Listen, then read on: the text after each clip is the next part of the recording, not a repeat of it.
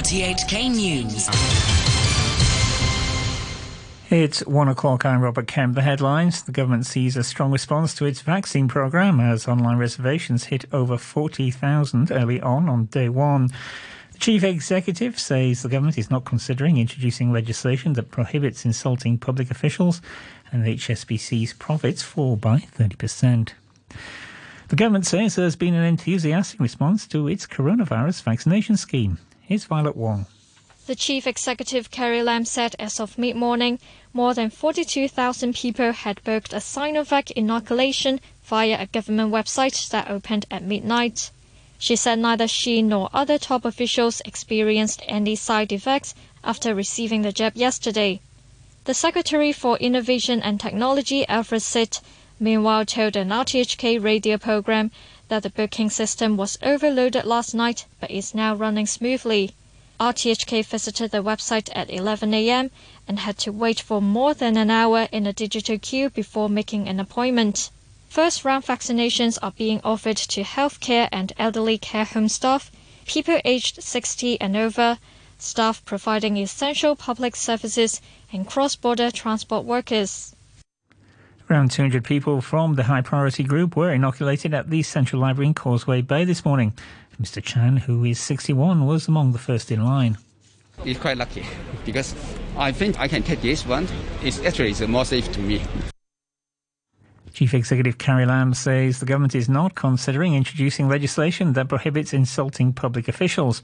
Last week, media reports suggested that the government was looking into it.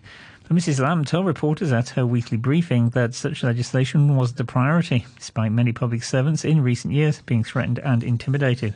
We have a lot of competing demands on our plate, so to speak. But one day, if we were to legislate, I think we will be very careful in striking the needed balance. Yes, the basic law protects and upholds rights of individuals, including freedom of speech, freedom of expression, freedom of assembly. But as many court cases have made it very clear, these rights and freedoms are not without limitations. Meanwhile, Mrs. Lam has said the central government had to get involved in solving Hong Kong's political problems to ensure that the one country, two systems principle could continue. She was commenting on remarks made by the head of the Hong Kong Macau Affairs Office, Xiao Baolong. Yesterday, he said the SAR's leadership must be made up of staunch patriots and that the election system had to be reformed. Mrs. Lam noted that Mr. Xia cited a number of events here over the years, including the Occupy Central movement and the anti-extradition law protests. She said these incidents had made the central government very worried. District Court has been told that 25 prosecution witnesses will testify in the writing case involving 8 men linked to the 2019 Yuen Long attacks. 14 of the witnesses have been granted anonymity, and the court has ordered lawyers and the media not to reveal their identities. 2 of the defendants in the case, Lam Kun Leung and Lam Kai Ming, have already pleaded guilty to writing, but the other 6 deny any wrongdoing. The High Court has quashed an appeal raised by a social worker who was found guilty of obstructing police during a protest in 2019. The judge, Albert Wong, ruled that Lau Ka-tung, who blocked a police officer from dispersing protesters during an unauthorised demonstration, had affected officers from carrying out their duties and encouraged the protesters. But the judge reduced his jail sentence from 1 year to 8 months, considering he was a first-time offender. Mr. Lau has been remanded in custody. HSBC has reported a post-tax profit of $6.1 billion, 30% down on last year. But it did announce a resumption of dividend payments. Group Chief Executive Noel Quinn said the pandemic had caused a large rise in expected credit losses and interest rate cuts had affected revenue. HSBC halted dividend payments late in 2019 at the request of the Bank of England. The bank says it will pay an interim dividend of 15 cents per share for 2020. The bank's performance was supported by its Asia business, while Europe and Latin America suffered losses. Canada's House of Commons has voted to declare that China is committing genocide against the Uyghurs in Xinjiang. Prime Minister Justin Trudeau and his cabinet abstained from the vote. The measure also called on the International Olympic Committee to move next year's Winter Olympics from Beijing. The opposition leader Erin O'Toole also said China was imposing a police state on Hong Kong and arbitrarily detaining 2 Canadians in mainland prisons. Earlier, Foreign Minister Wang Yi told the UN Human Rights Council that allegations of torture and incarceration of large numbers of Muslims and Uyghurs living in Xinjiang were fabricated out of ignorance and prejudice. South Korea's Prime Minister Chung Si-kyun says he's confident the country will achieve herd immunity from COVID-19 by the autumn, despite a later start to its vaccination program. The country became a role model for its mass coronavirus testing and aggressive contact tracing measures. The Prime Minister said he was surprised other wealthy countries hadn't followed its example. South Korea has learned about democracy and gained technology from advanced countries like Europe and the UK. I never would have thought that they would suffer so much from COVID-19. South Korea was focused on the three principles of testing, tracking, and tracing the virus, and the three values of democracy, transparency, and openness. We didn't realize how well we were doing. It was only later that we learned we were managing better than others around the world. President Biden has described the deaths of more than 500,000 Americans from coronavirus as a truly grim, heartbreaking milestone. Speaking before a minute's silence at the White House, Mr. Biden said more Americans had died in 1 year of the pandemic than in the First and Second World Wars and the Vietnam War combined, more than in any other country. We often hear people described as ordinary Americans. There's no such thing. There's nothing ordinary about them. The people we lost were extraordinary. They spanned generations. Born in America, immigrated to America. But just like that, so many of them took their final breath alone in America. U.S. authorities say they've arrested the wife of Joaquim El Chapo Guzman, the imprisoned former leader of Mexico's Sinaloa drug cartel. Emma Coronel was detained at Dulles International Airport. Is the BBC's Alex Ritson. Ms. Coronel's face became known around the world when she attended nearly every day of her husband's 3-month trial in a New York courtroom 2 years ago. There were suggestions that she was deeply involved in his business and even helped plan his escape from prison in Mexico in 2015, but the US authorities let her come and go freely. Now she's been arrested and charged with drug trafficking and will appear in court on Tuesday. Her husband was convicted of drug smuggling on an industrial scale and involvement in multiple murder plots while leader of the Sinaloa drug cartel. The US Supreme Court has rejected an attempt by Donald Trump to prevent his tax returns and other financial records from being handed over to a grand jury convened by the Manhattan District Attorney. The lower court had ruled the records were pertinent to allegations that hush money had been paid before the 2016 presidential election to two women who said they had sexual relationships with Mr. Trump.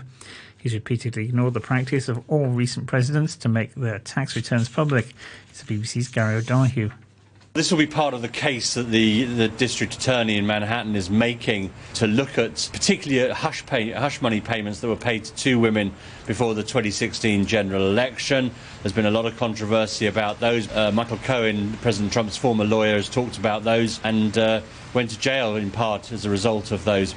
So that is part of his investigation, but it's also wider than that. Apparently it's looking into areas of banking and possibly insurance fraud as well. So this could open the way for some significant legal jeopardy for the former president in the coming months. The United States and Iran have continued to lock horns over the future of the 2050 nuclear accord. US Secretary of State Antony Blinken says Washington will try to strengthen the deal, which it's trying to rejoin. Iran's Supreme Leader Ayatollah Ali Khamenei said Tehran might enrich uranium up to 60% if the country needed it and would never yield to the US. He said Iran was being treated unfairly. The opposing side, these four countries, meaning the three European countries and America, the talks they're having today, the excuses they've issued, the language which they've used, is arrogant, demanding and unfair. They're using incorrect language and it's a mistake. French electronic music duo Daft Punk have split up after 27 years. The pair, Thomas Bangalter and Guy-Manuel de Homem Christo, were among the foremost dance artists of their time, influencing a generation of artists. BBC's Colin Patterson has more. One more time. Daft Punk took French electronic house music from the underground into the charts. She's up all night for good fun. I'm up all night to get lucky. They seldom performed without wearing robot helmets and had their biggest hit in 2013 with Get Lucky. It won Record of the Year at the Grammys, where they were the first electronic act ever to win Album of the Year. Daft Punk announced their split via an 8-minute YouTube video called Epilogue, showing them walking in the desert and giving their dates as 1993 to 2021. Police in South Africa have arrested a man for attempting to sell rock art that may have been chiselled from a cave. The Elite Hawks unit detained the suspect after receiving information about the sale of an ancient painting made by the San people, Southern Africa's earliest inhabitants. It depicts two antelopes and a man holding a stick or spear. The American Space Agency has released stunning videos of its Perseverance rover landing on Mars. They cover the final moments of last week's dramatic descent to the Red Planet. NASA also captured the Martian wind blowing across the rover's microphone. First audio recording of sounds on the planet. Here's the BBC's Jonathan Amos. Perseverance was sent to Mars festooned with cameras, 7 of which were dedicated to recording the landing. Their imagery represents vital feedback for engineers as they look to improve still further the technologies used to put probes on the surface of the Red Planet. The different atmosphere and gravity mean you can never test a Mars landing system here on Earth. This is the first time, therefore, that engineers have been able to see what their inventions actually look like. Short time ago, the Hang Seng Index was at 30,930. That's 610 points up on the previous close. Turnover stands at $149 billion.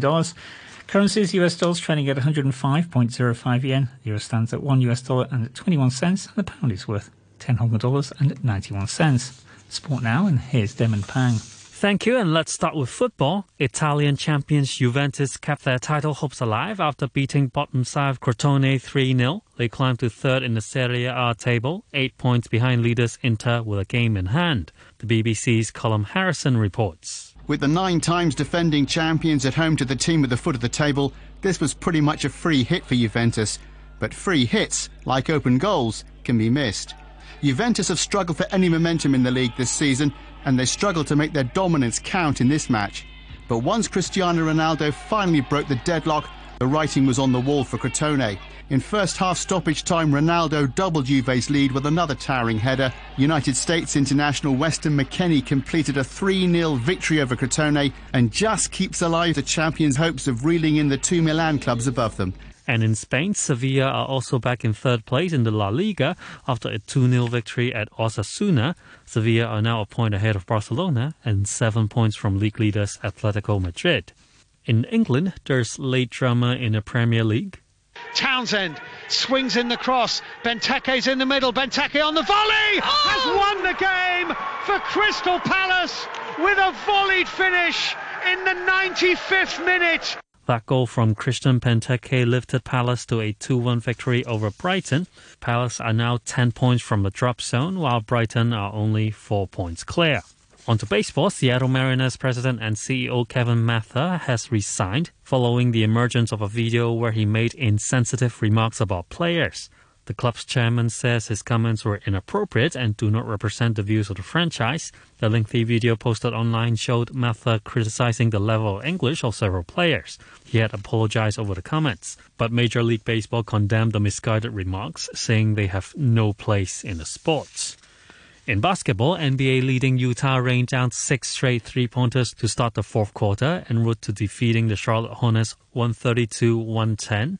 Utah hit a club record 28 three-pointers as a team, and reserve forward George Niang hit all 7 of his attempts from deep for 21 points.